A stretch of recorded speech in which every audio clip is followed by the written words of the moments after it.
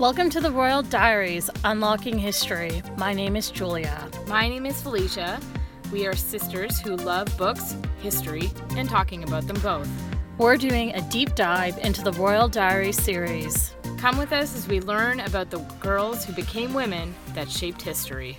All right, so Cleopatra, Daughter of the Nile by Christiana Gregory. The summary reads, while her father is in hiding after attempts on his life, 12-year-old Cleopatra records in her diary how she fears for her own safety and how she hopes to survive to become Queen of Egypt one day. So I know you want to talk about this book really badly, but I feel like we need to go and have a few things we need to go and keep in mind that might cause some frustration during this episode, but them's the facts. No, it's okay. Set the scene. Go for it. Okay, so firstly, like some of the women in the previous episode, there's a lot of, we think that this happened, but we're not exactly sure, or we know that this happened, but we don't know when. Paradigm is pretty much par for the course with Cleopatra, but crank it up to 11. Plus also, the further we go back, the less we know. Exactly. Let's be honest. Yeah. Secondly, if you're probably going to need a flowchart for how many people have the exact same name or a very phonetically similar name. Not very creative back in the day. No, they're not.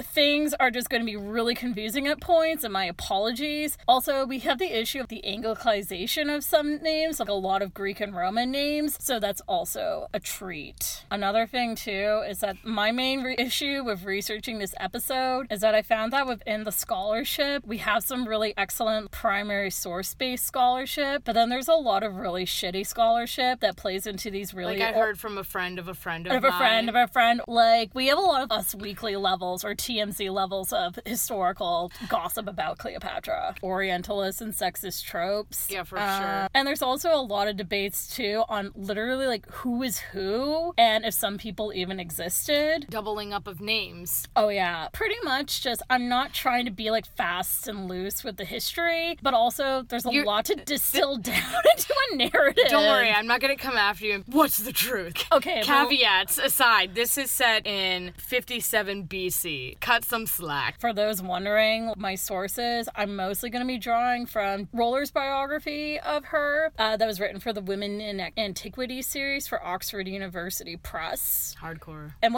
here's the thing, what's really wild to me about this book is that it came out a decade ago, but it's touted as being one of the first biographies of Cleopatra that exclusively uses primary sources from Egypt, Rome, etc. Scrolls to coins to art, and it seems like that should be the basic standard practice, but it's not.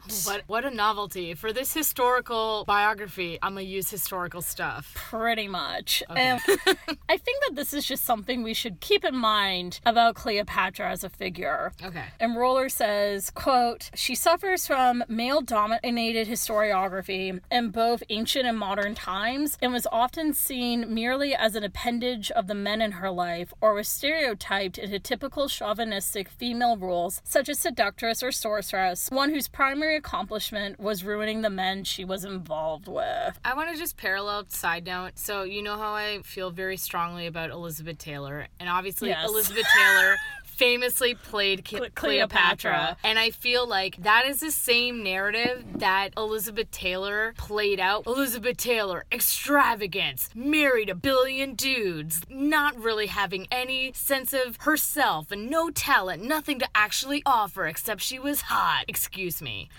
Elizabeth Taylor.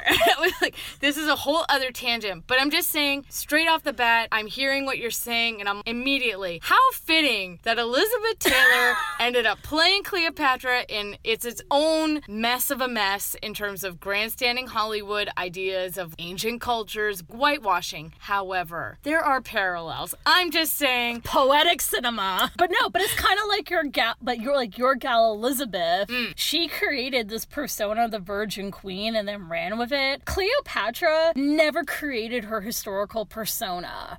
That was then perpetuated throughout the ages. She wanted to be viewed as she worked really hard to maintain her role as the last Hellenistic ruler, and not just in Egypt, in a world that was being overrun by the Roman republics and soon-to-be empire. You and I talked really briefly about this earlier. The difference is Elizabeth was quote-unquote the winner in her story.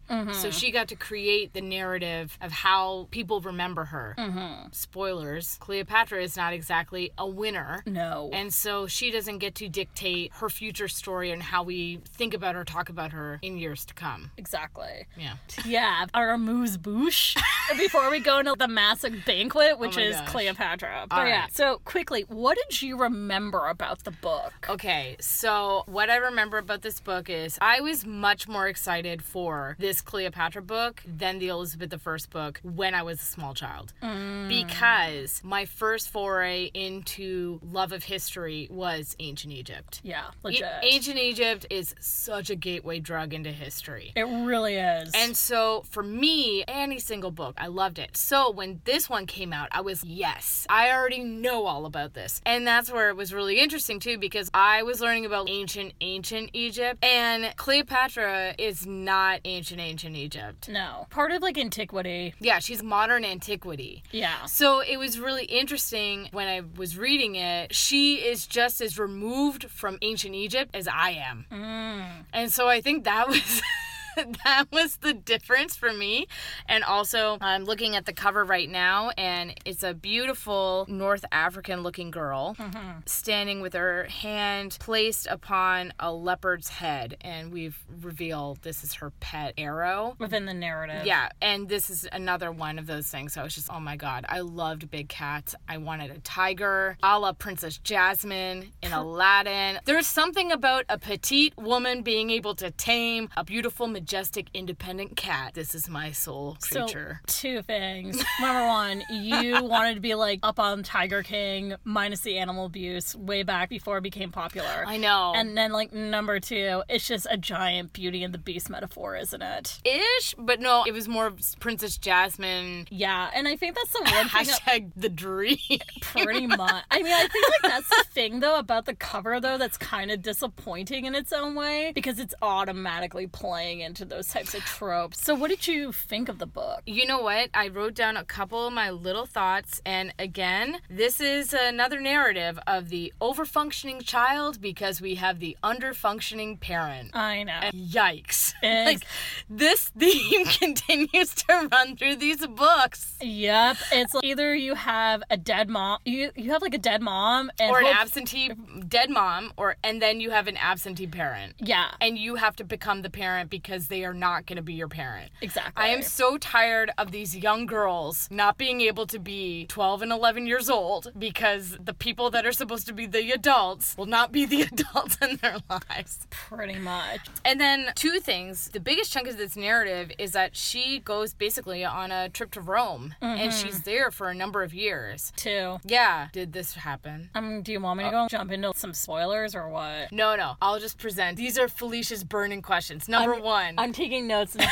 What do we really want to know? I'm like, number one, did this because this is half the book. It's half true. the book is Cleopatra goes on a road trip to Rome, obviously to save her people because her dad's a drunk and the worst. Did this happen? If it didn't, this is real artistic liberty. Obviously, because of all the things that happen when she's in Rome, there's always this juxtaposition between her seeing how the Romans rule and her being, when I'm queen, I'm not going to do this stuff and I got to step up and practice and be a queen and an ambassador. Her encounters with Mark Antony, because if anyone's, I don't know anything about Cleopatra, I don't know, she had sex with Caesar and Mark Antony. So the fact that she meets Mark Antony in this book and they have a bit of a enemies to like, maybe they'll get together. Oh, God. Kind of thing. Oh. Also, what peppers through for me in this reading too, HBO's Rome. I love that series. Like, high key, I always recommend it. I was genuinely thinking about that series earlier today. And then I just also then thought about Spartacus. And then I lay down on the floor for 1,000 years. But then they talk about the Spartan uprising in this. They do. And, I think that's really interesting, too, because depending on how you encounter different things in history, you get it like weird piecemeals, almost like a buffet. The appetizers are over here, the desserts over here, here are the mains, here's the salad, here's the side. But then you pull it all together, you're like, oh, this is a meal. Yeah. And I think that, for me, I appreciated this book because of the results of the Spartan uprising. Here's like the crosses that are set up because of the slaves that are revolting. that happened 14 years ago, but here they still are. Or just peppering in how, one, the first time she meets Octavian, who then becomes her major nemesis enemy in her later life, is he's small child and they're tossing a boat back and forth. And I was foreshadowing. She meets Mark Antony and obviously Cicero. Cicero is a big character in the later days of the last days of the Roman Republic and sort of before it transitions. So it's just really interesting. You know about the assassination of Caesar as a separate event. You know about I Am Spartacus as a separate event. You know about Mark Antony and Cleopatra having the love affair of a century as a separate event. Oh wow, these aren't so far apart. There's actually not that much space between. Also the fact that she hung out in Pompeii and Herculaneum, because I went on an Italy trip in my last year of high school. So for me, I was memories. I have never been to that part, but my favorite thing is like it is a little bit of a get out of jail free card because Herculaneum has not been unfinished being excavated yet. Yeah. So there's a lot that she can play with. What did you know about Cleopatra aside from like these piecemeal bits? So what I know about Cleopatra is that there's like the on the surface. So like all the apocryphal lore stuff, like she wrapped herself up in a carpet and then unrolled herself and was, hi, Caesar baby, let's get together. And he was, oh my God, no one's ever been sexy in a rug before. I must have sex with you. After Caesar got stabbed, she was, who's the next hot guy? I guess Mark Antony. He's like Caesar except younger and hotter. And obviously because of Rome and my favorite James Purefoy, aka James Pure Sex. Oh my God. Oh, just the best. And then in Rome, they're Cleopatra. She's fun and sexy. She gets high on hash and bangs Mark Antony a lot. But I know there's more to her. I know she was a polyglot, like in terms of languages. And I know that over and over again, she was not a knockout, but she was smart. You were drawn to her intelligence. Other than that, though, donut. I also read that fake autobiography from her that was very long. I remember you reading that and having a struggle fest like over a decade ago. Well, it's just because it was about 200 pages too long of 700 pages. But then she dies by suicide, aka a snake. Well, I just want to say from what you've said, I'm taking notes. I'm like, okay, this is not right. This is the things we need to dispute. I know. Oh my God. Let's talk about it. So, other than that, I feel like I skated over the pond of Cleopatra, gave her some credit. She knows languages, but other than that, I don't know. I remember reading the book too when I was younger, and I had a similar feeling now that I'm older, where I know we're not going to do like a deep dive into major class politics, but God, just to be rich, I mean, like, I'm going to be perfumed of oils, and I'm going to go and listen to, you know, classic, like classical philosophy. Can and we poetry. just pour some out from the Alexandria Library that gets so many references in this? R.I.P. Alexandria Library. Yeah, I mean, I think the one thing, too, is that with this book, as you said, even with just the thing of she and Octavian, who will in real life have a massive naval battle, they go and they play with a boat together. Yeah, like passing a boat over a pond or something. Or that together. the Julia that she's hanging out with is like one of the pieces that leads to the implosion of her life. Her death breaks the first triumvirate. Yeah, the first one. Yeah. Like, there were obviously always more factors going on. I mean, obviously, it's easier to blame the woman for dying. Like, exactly. Rude. Yeah, but also... rude, ancient Julia. But it's like... Shut up. Listen, historical Julias are doing their best, okay? Historical Julias, there's so many of them. There are a lot of historical Julias. In the opening scene, as of course, there's a snake. A poisonous snake going through the palace. Oh my, just now you saying it, I wasn't reading this with any critical literary thing at all. This is another thing. The theme of absentee parent, but also terrible siblings. Yeah. Okay, so, like, let's do a little bit of basic overview of, like... Tell me about this wacky debacky family, please. Okay, we're going to be doing a little bit of jumping back and forth in time, too, at points throughout this episode. That's cool. Yeah. So Cleopatra, though, was born on either in December 70 BCE or January 69 BCE. And she died in August 30th BCE, and she was part of the Ptolemaic dynasty, who had ruled the bulk of Egypt, Cyprus, and parts of Asia Minor, or present present-day Turkey for about 300 or so years. I don't know if you want to go and be keeping track of how often I'm going to be saying the name or the word Ptolemy. I don't. You don't? Also, just for people who are listening and not reading, it's a PT. The P is silent. Yeah, it's Ptolemy. And if you were like a small child like me when I was reading it, you probably read it Ptolemy. Same here. Oh, hell yeah. And then later on you hear about the Ptolemies. You're like, who the heck are the Ptolemies? I missed that dynasty. And then, it's the same people, stupid. Okay, but anyway, so her father was Ptolemy the 12th, who was legit nicknamed the Piper because the guy did like to party. Oh, her dad. I know. Man, dude, I understand pressure and blah, blah, blah, but there are people relying on you. Well, Nut up. Well, the thing is that his Ptolemy the 12th, his father nutted up into somebody who wasn't his wife, which then produced Ptolemy the 12th. Hey, for once it wasn't inbreeding. I know, for once. Magical. So he really only became king because everybody else killed each other in the Civil Wars. True say. Who do I go and refer to have been like the massive amounts of people who are fighting each other? You don't even need to know that. Just basically, he became king for sheer freaking dumb luck. Also, we do not know exactly who her mother is. Oh, yes. Yeah. Some historians say that it was Cleopatra V Tryphania, but again, we can't be sure. Rollins doesn't claim anyone specifically, but he says that Cleopatra's mother was actually probably a mix of Greek and Egyptian descent. She did have an older sister. Rollins uses the Greek spelling Berenike and said that she was the eldest child and probably the sole daughter of Cleopatra VI, the official wife of Ptolemy the 12th. Okay, in this book... We're getting to your first plot twist, Felicia, which is that the Tryphania in the book probably didn't actually exist. What? Yeah. What? No. She was like a Disney villain. She's like gonna threaten people with knives. And you mean Berenice, the one who is unimaginative and calls baboon?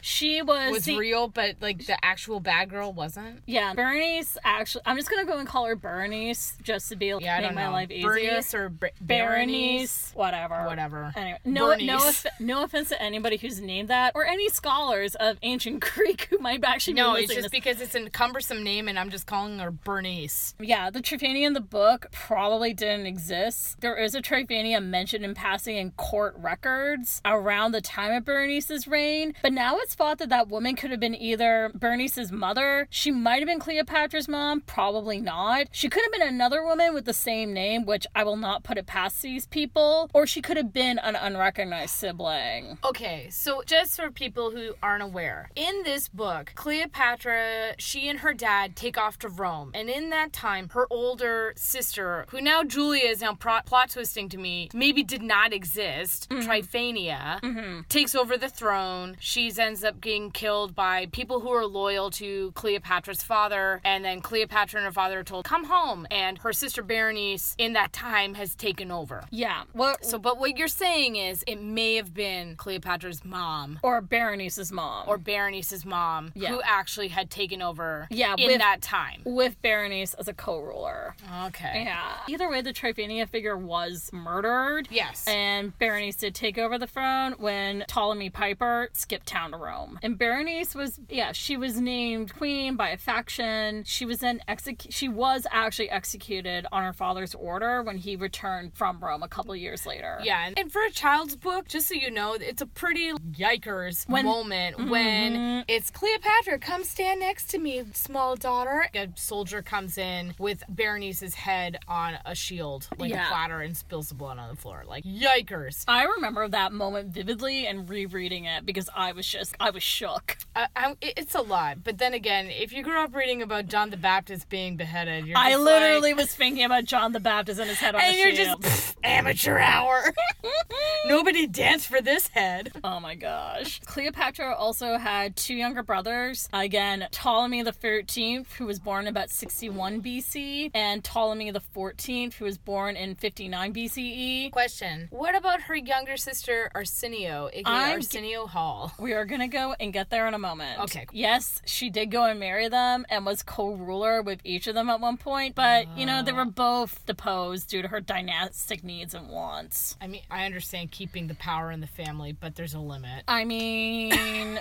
but pretty much when the first Ptolemy took over, he goes, I'm gonna go and marry as many powerful Greek women as I can and produce as many children as I can. Like, the first Ptolemy ruler had over a dozen kids. We have enough people that if we start we can basically make our own weird village, so it's not as inbreedy as direct sibling to sibling. Pretty much. But that was also a practice from ancient Egyptians too. Oh, yeah. And even in their ancient Egyptian mythology, blah blah blah, and they were siblings. And that was the same thing with the Greeks, too, of their gods as well. Because you did go and ask her about her. So she did have a younger sister, Arisno. She was actually made Queen of Cyprus by Julius Caesar in 47 BCE. There were a lot of times when people were trying to foist Cleopatra off of her throne. And it was mostly between her and her siblings. Why didn't they just stay in their lanes? Because people are become either puppets or they want power. I feel like she was a puppet. Yeah, probably. Because basically, Cleopatra went and was chilling in what we now know as Syria, and then Arisna was exiled to Ephesus, and then was living there after her. She was paraded through a triumph, was then committed to a temple, but then Mark Antonius, aka Mark Antony, had her killed in 41 BCE at Cleopatra's request. Yikers. I know. So yeah, like that's basically her immediate family. What a mess. Jerry. But the thing is, so like, you think that these people are ridiculous? It's just a family trait. I mean, it's a trait for like, anybody who has a margin of power. Yeah. I mean, people were shading on Henry VIII. Yikes. I know. And the thing is, so we can't really understand Cleopatra in a vacuum, but even in the vacuum that contains Rome, we need to understand her, the context of her dynasty, right? Mm-hmm. It's like, on one hand, we're saying, that's really yikers, but these are also like the Ptolemies, right? Yeah, it's just how things were done. What do you know about the Ptolemies?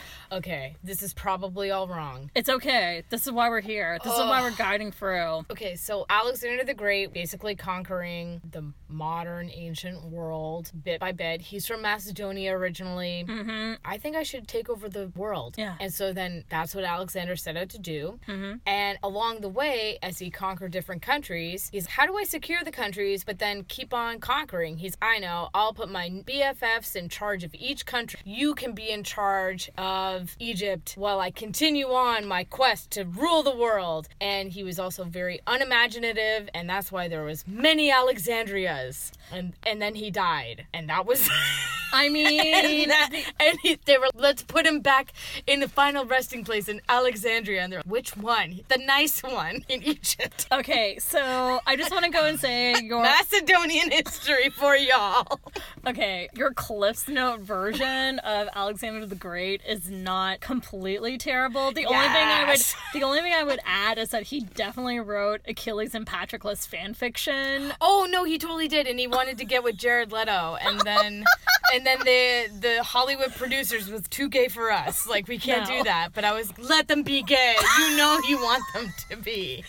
And Jared Leto was feeling that role. Oh my god. So you're not exactly wrong. Thank I you. mean, he was a bitch who lived for the drama. He died when he was like 30 something. He was like 32. Yeah, come on. But anyway, I understand that. Okay, but the main point is, though, when he died, there was no actual agreed upon plan of what should actually happen to the empire. Yeah, because who plans on dying at 32 of a fever? He hadn't got his will notarized, basically. Yo, hashtag relatable. So his generals basically ended up doing a lot of fighting amongst themselves, but pretty much like this is how the empire was divided initially. And there were smaller chunks, but these are the main ones. So the Seleucids basically got the bulk of the Levant and like all the land around the Fertile Crescent and a good chunk of Asia Minor. The Pergamon basically got another good chunk of modern day Turkey. Macedon was just Greece and all of that. And then you have the Ptolemies who had Egypt. Nice. Yeah.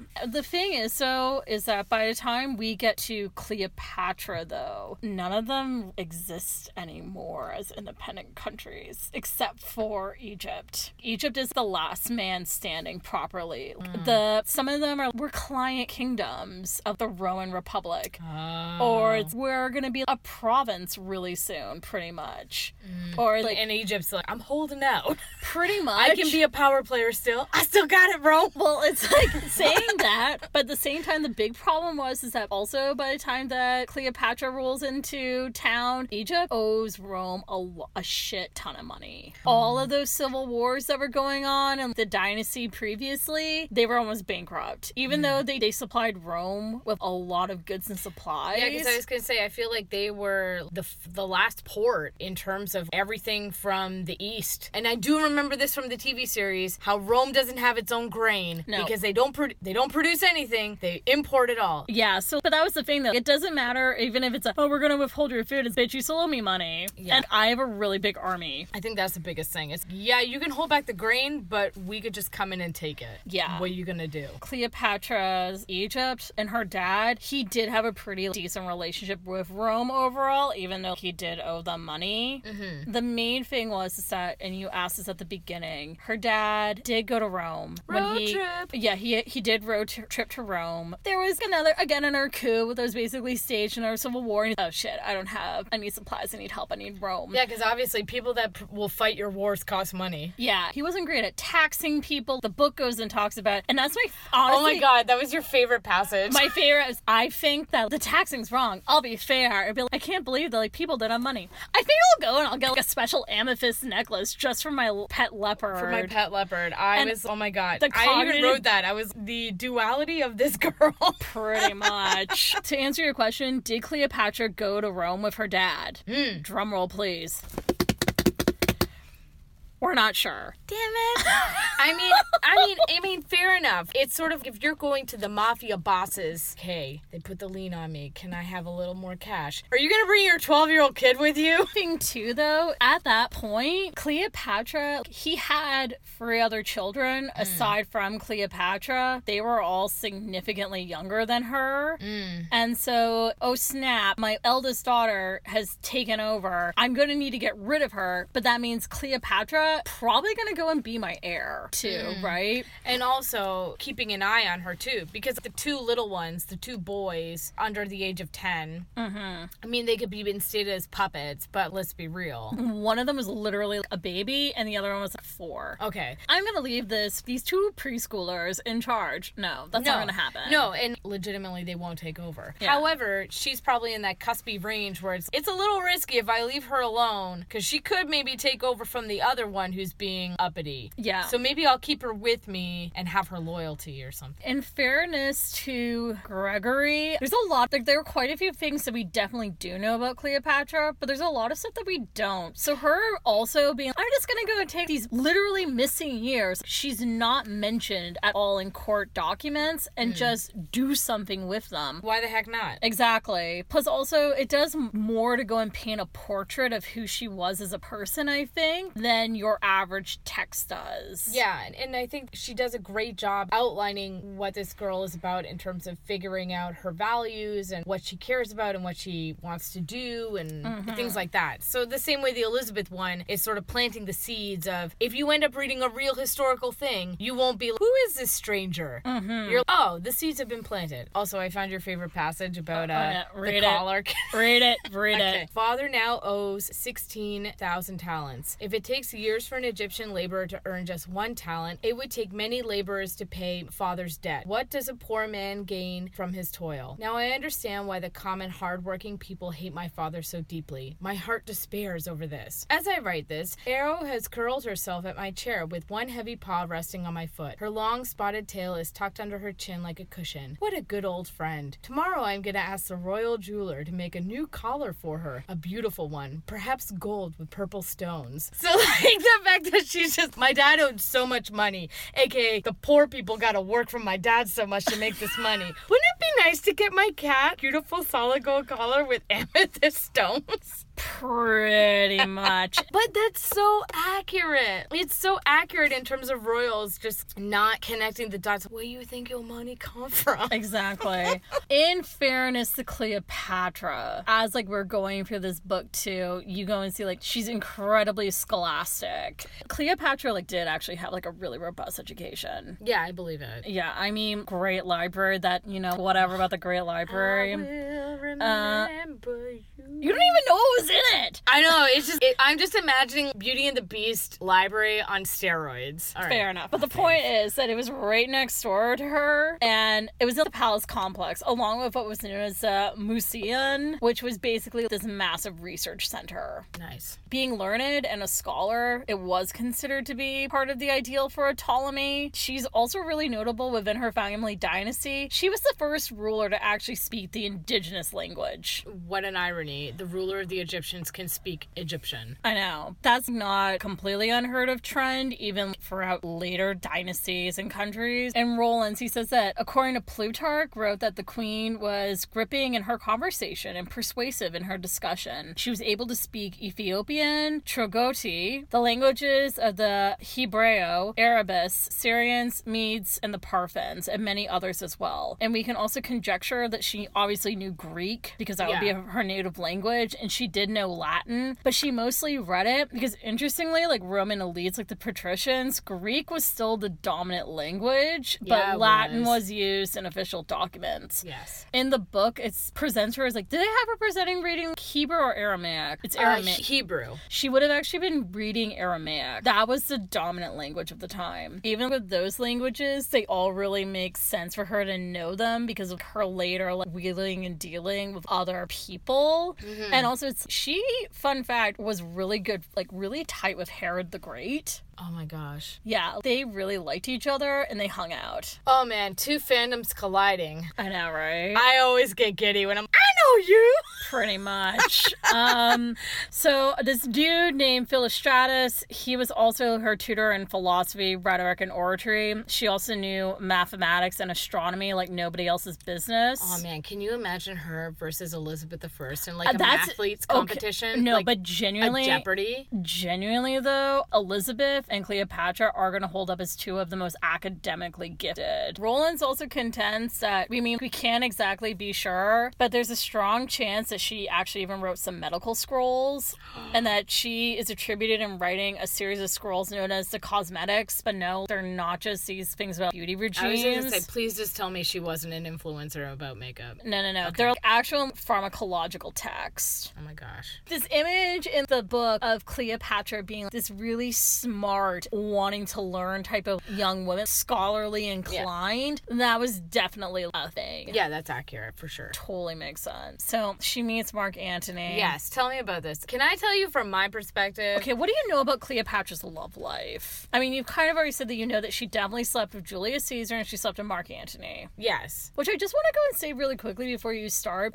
Cleopatra, she was a bimbo or whatever. I was like, we only know. Or like the hoe of the Nile. But she literally, as far as we know, she only had 2 confirmed lovers. Oh my god, what a scandal. That's not very hoe-like. I mean, in that case, Mark Antony was definitely a hoe. And I know Mark Antony was a hoe, but also this is also James Purefoy. Oh, no, it's polluting. My perception. Okay, but Mark Antony was married, I think it was 5 times and had 8 children. Yeah, but I feel like for Mark Anthony, it was 50% political, 5% was I guess I gotta do the right thing. Hey, Cleopatra was married to some dudes for her brothers and she never slept with them, and that was political.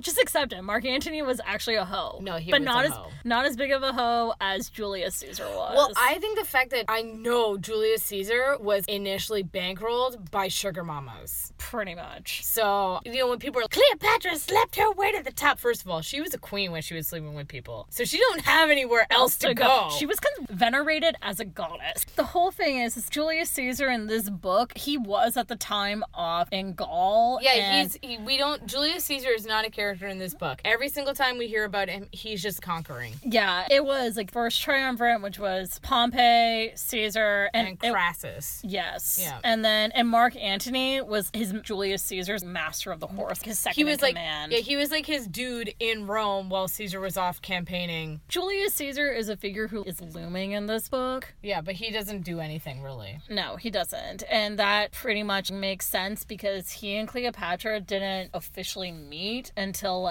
she does her rug bit, right? Well, apparently, which is in... Tell me about this rug story. Okay. Because I remember one of those true history fact kind of TV shows, and they literally rolled up a person in a carpet. Could this actually work? Yeah. Or would you die?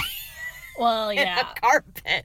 It's not about the fact was she rolled in a carpet, yes or no. The fact was that she took a risk. It paid off. Spoiler alert for this part. I'm sorry. It's okay. Julius Caesar... Okay, so... You're missing the point. Yeah.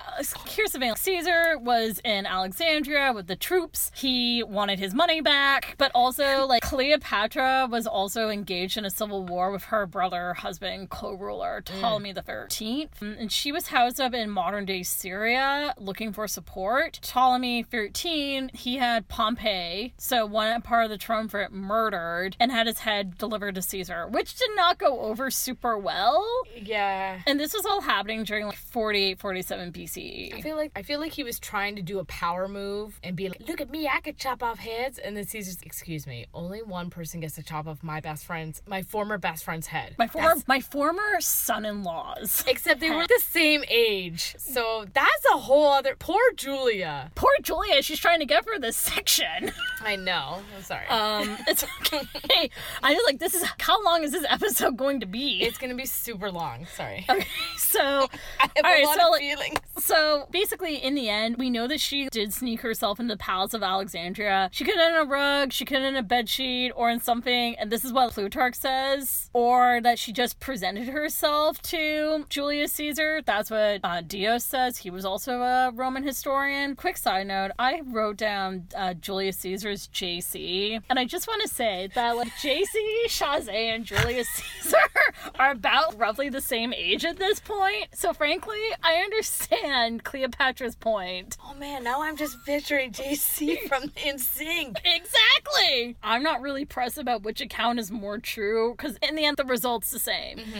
Cleopatra and Julius Caesar met, and they embarked on an affair that eventually, apparently, so she claimed, produced a son who she named Caesarion. I also just want to go and say, because we did go and discuss really not briefly, for a couple minutes, about how Julius Caesar was a hoe. So Julius Caesar was definitely no stranger to having sex or using sex for political purposes. Yeah, he wasn't. So according to Suetonius, a Roman historian in the 1st century CE, a young Julius Caesar was ambassador to Bithynia, northern Turkey, and he was particularly close to King Nicomedes IV, close enough that he was nicknamed the Queen of Bithynia. And when Nicomedes died, he left his entire kingdom to Rome. And for people, Julius Caesar working at that king, pretty much. For people who are wondering what my sources was, Adrian Goldsworthy's biography of Caesar, and also actual writings from the time. Julius Caesar was a hoe. This happened in his lifetime. Oh, so a contemporary was... It was contemporary of thing. So it's not... Did you hear that this thing happened about Caesar? It's not after he's dead and he can't defend himself. They're no. Like, while he's alive. Did you hear that the king died and he left all his stuff to Caesar? Because they were such good friends. That definitely happened. He had the nickname Queenie. And there was even a flippin' chant about how Caesar got over Bithynia, but Nicomedes got over Caesar.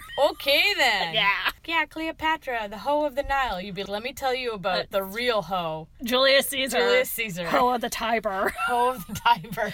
Basically, she and Caesar, they were involved to the point that she would come and stay in Rome, cross the Tiber from Caesar's main house, and it scandalized the Roman patrician. And they pretty much had this off-again, on-again relationship until Caesar was assassinated. Okay. Yeah, Caesar... So it wasn't like a one-and-done thing. They had an actual... On-again, off-again. Like, they never married. No. But, like, it also wasn't considered to be adultery for him, of course, even though he was... You ally with it. And that's, like, pretty much what Cleopatra's entire love life is like, right? On one hand, she cruelly used him. What else is she supposed to go and do? Parallel house with Elizabeth I and how she sort of had her, maybe I'll marry this guy, maybe I won't. And Elizabeth had to play the same game, except Cleopatra did it by saying, I got a bargaining chip because we got a kid together. Basically, she and Caesar on again, off again. He had an affair with the Queen of Mauritania this time too, which I laughed about when I found out. I was like, oh my god, he literally could not keep it in his pants. It's amazing. Well, he doesn't know how to say hello like a normal person, clearly. He's, hello, why are your pants off? I was like, be a normal person. I know. The thing is, the other great guy who we do go and see a lot in this book is Mark Antony. So don't think about James Purefoy. Okay, exhale that from Think my brain. about Mark Antony in this book. Okay, so in this book, he's kind of this, I don't know how to explain it. He's almost the hot jock who shows up. She's 13 or 14 in this book when they meet, and he's 26, and he teases her. Oh, she's like a little kid, gives her some ribbing and stuff, and she gets all a little haughty. I'm the queen in training. Nah. There's tension there. There's a vibe. And then at one point, he does kiss her. Yeah, but even as a kid, I was like, yikers. I was just to grab her by the shoulders and pull her to his face, and I was yikers. Indeed. Tries to rescue her from the rain, and he basically keyhauls her over his shoulder, and she gets all freaked out that she's being kidnapped, obviously. She takes his sword and she swings it around, and then it happens to cut his tunic, so then she gets to see a whole lot more of Mark Antony than she was anticipating. And then I didn't look, I made sure to look at the man's face so I wouldn't have to see his nakedness and blah, blah, blah. And then she was, I don't know what it is about this Mark Antony, but I think I want to see a lot more of him. And she also apparently kept a sword, which was a great moment. Yes. Okay, so Mark Antony, he was involved in Ptolemy the 12th, not the 13th or the 14th, her dad, his return to Egypt. Now, whether or not he and Cleopatra actually met in Rome during 12's time there, we can't really be sure. Yeah, because we don't know if she went on the road trip. Yeah, however, we definitely know that they did meet when Roman support came for 12. It sounds like I'm talking about like the frickin' doctor or something. Like, Antony apparently said that he fell in love with Cleopatra then and there when he met her in Egypt. Shakers. I know, which, yeah, I literally have in my notes, but she's just a little creepy. He was 13 years older than her at the time. When you have a teen meeting a 20-something-year-old, I'm like, oh, no. Just step away from the teenage girl. Step away from the teenage girl. Yeah. Thank you. Pretty much.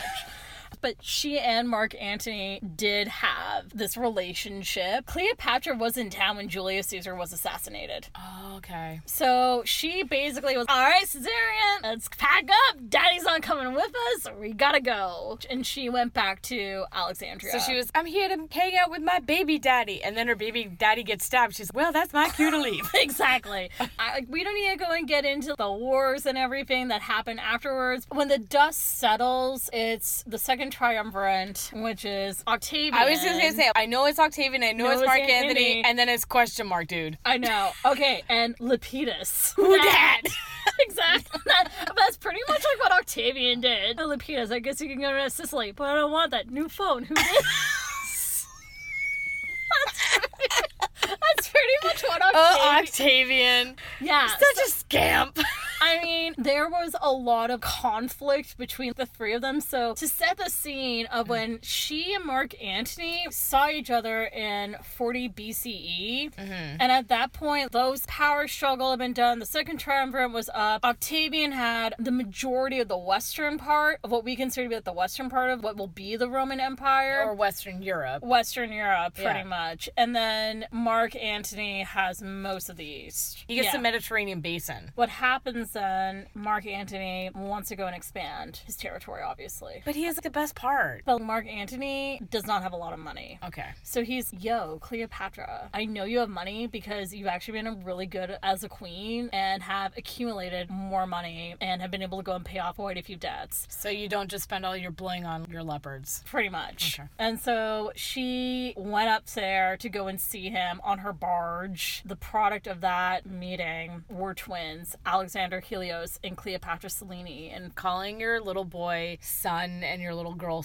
Moon. Well, that's the thing. Adorbs. Well, they actually didn't go and get those titles until later, which then causes some problems. Oh, okay. Okay. One misconception that often happens that people are like, oh, and they were together forever. No, they weren't. They had some magical evenings, and then they had twins, but the twins never met their dad until they were 3 years old. Her main thing was I now have one of the most powerful men in my area and region, and I have children by him. I've increased my heir count to 3 because in her family, people were dropping like daisies, right? Yeah. Now, at this point, though, is Egypt still its own independent country? It's still its own independent country. Then that's part of the tension, right? Because their relationship got revived again in about 37 BCE, so like a few years later. Mars like, you are the father. And he's like, oh my god, these kids. He's, I love you, Cleopatra. She's like, I guess. And then...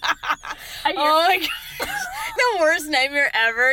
I just wanted to meet your kids. I didn't actually want to be with you. Pretty much. And then about a year later, a son, Ptolemy Philadelphus, was followed in 36 BCE. Okay. So they have 3 kids together now. Yeah. And that's the final kid that they have together. Big deal about them being together at that point was that Mark Antony, his 4th wife, was Octavia Minor, aka Octavian's younger sister.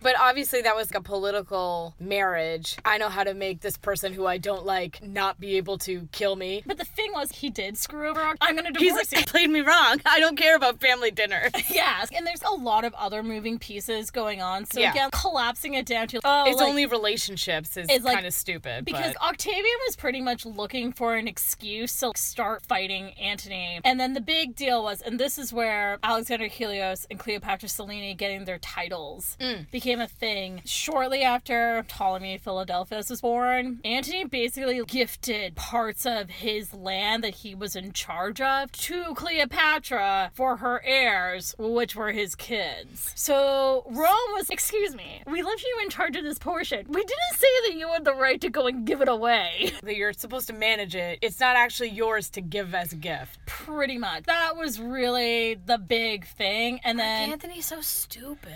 Exactly. Mark Antony was not the smart, really good at military strategy, and he was really charismatic and all that type of things, but number one, he didn't have Caesar's bankroll because he didn't get with the king of whatever. And he also didn't go and sleep with all those patrician ladies who were rich. True say. He had no sugar mamas.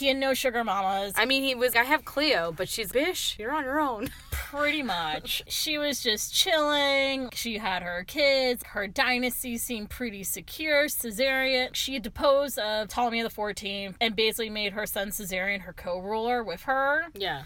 She was chilling. Things were fine. For everything that we know of her reign, she was actually a pretty competent ruler. Okay.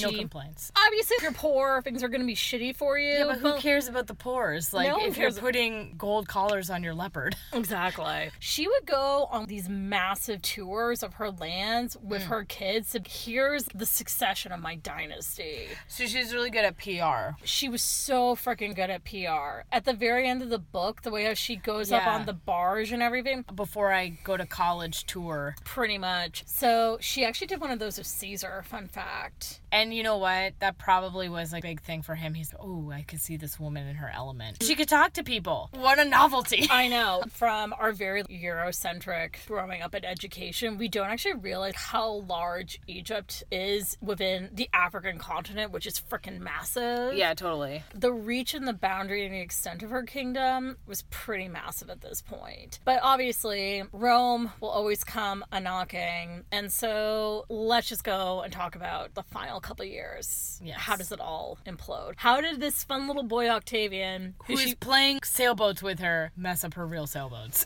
Yeah, at the Battle of Actium. Rome, after Caesar died, as we all know, a lot of civil wars. Mark Antony's trying to go and expand his power. All right, kids, you get some land. You get some land. We all get some land. And Rome was, no. Everyone pretty much knows about the naval battle of Actium. Do we, though? But long story short, there's a huge naval battle. Apparently, off the coast of Greece. And some historians actually believe it was more of a skirmish. But either way, things were not looking for great for Cleopatra or for Mark Antony. Antony, they got trolloped at that point. Wait a second, the Battle of Actium happened like a year before she died, so what happened? So they lost. I guess the mail was slow. You didn't know that you lost until a year later. Well, here's what happened. What happened? I don't know. A year later, you lost.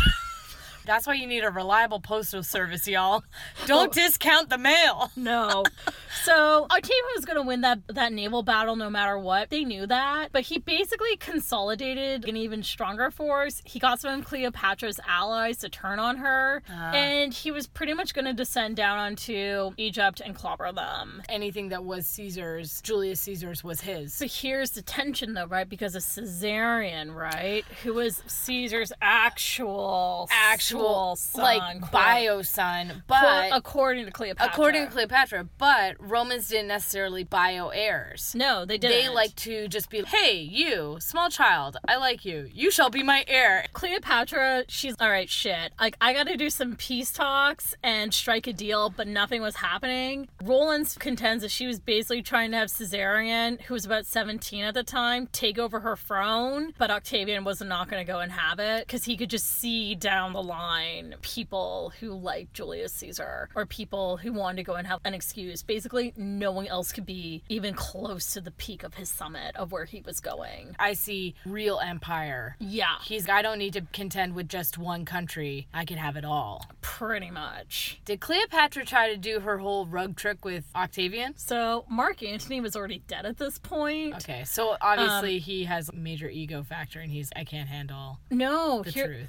According to Plutarch and everything, Mark Antony was suicidal and depressed at this point, which is understandable because his army's imploded. He doesn't have enough money. Probably not going to go and get out of this alive. It's just really shitty. So where is he? Did he actually fight in with those boats, or was he just commanding, saying like, "Go sail boats"? No, he was at the Battle of Actium, and at that point, he had been living in Alexandria with Cleopatra for the past 4 or 5 years. Okay. He was accused of going native, being emasculated. Wanted to smoke hash and with lots of guy liner. Roman gender roles were super important in their propaganda. The fact that Cleopatra was openly about she was in power, she was going to wield power, she wasn't going to be that perfect Roman patrician woman. I'm sorry to go make another Rome reference. Adia the Julii. Yes. She connived and everything, but it was always within the confines of her own house. Yeah, whereas Cleopatra's, I don't need to do the real housewives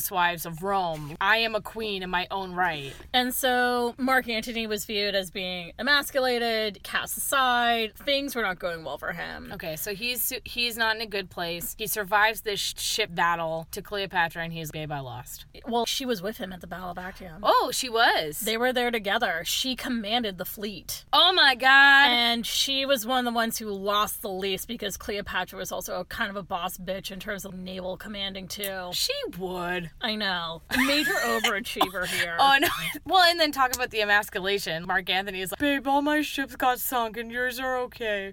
I lost. Boo. We're at the end of the summer of 30 BC. So, yeah, we're at the end of the summer of 30 BC. And then the apocryphal story is that Antony's death is that she was brought to him or vice versa. And he died in her arms. And the whole thing was that he had heard rumors that she was dead. And he fell on his own sword. Why are they hanging out together? How the heck are they? Is the palace so big that he can't, like... She was in hiding at that point. Okay. Can he just go down the hallway and be like, hey, babe, you dead? Well, here's an even worse twist for that. Rollins has a much less romantic view of their relationship in general, and I'm inclined to agree with him. Basically, Cleopatra needed Mark Antony, and she always benefited more than he did from this relationship. Yeah. And he was probably a major obstacle of her getting into Octavian's favor. Yeah, he's a liability. So him dying is not a bad thing for her. Yeah. She had Caesar's sons, and then she had 3 backups from Mark Antony. And he lost the boats. And I already got the land that you signed over to our kids. So, yeah. I mean, he got hustled, but at the same time, I'm like... But to answer your question, did she pull a rug? Did she rug Octavian? So she did end up meeting him, and I bet she rugged him. No, well, here's what happened. So he promised her that he wouldn't kill her, but there was no promises about Egypt remaining independent.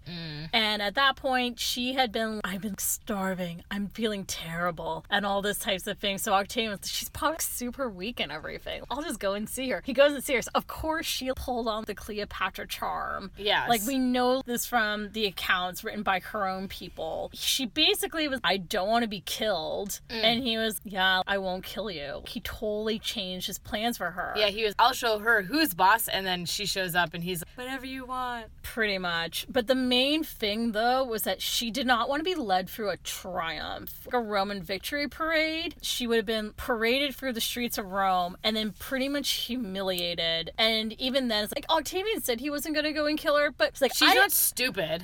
And she also killed how many people herself? She knows the writing's on the wall with this one. Shortly after she met with him, she found that she and her children were going to be moved to Rome, so she made arrangements. She apparently had a great dinner. She wore some amazing clothes, and when they found her, apparently Octavian broke down the door. They found her dead, wearing her regalia, looking like a queen.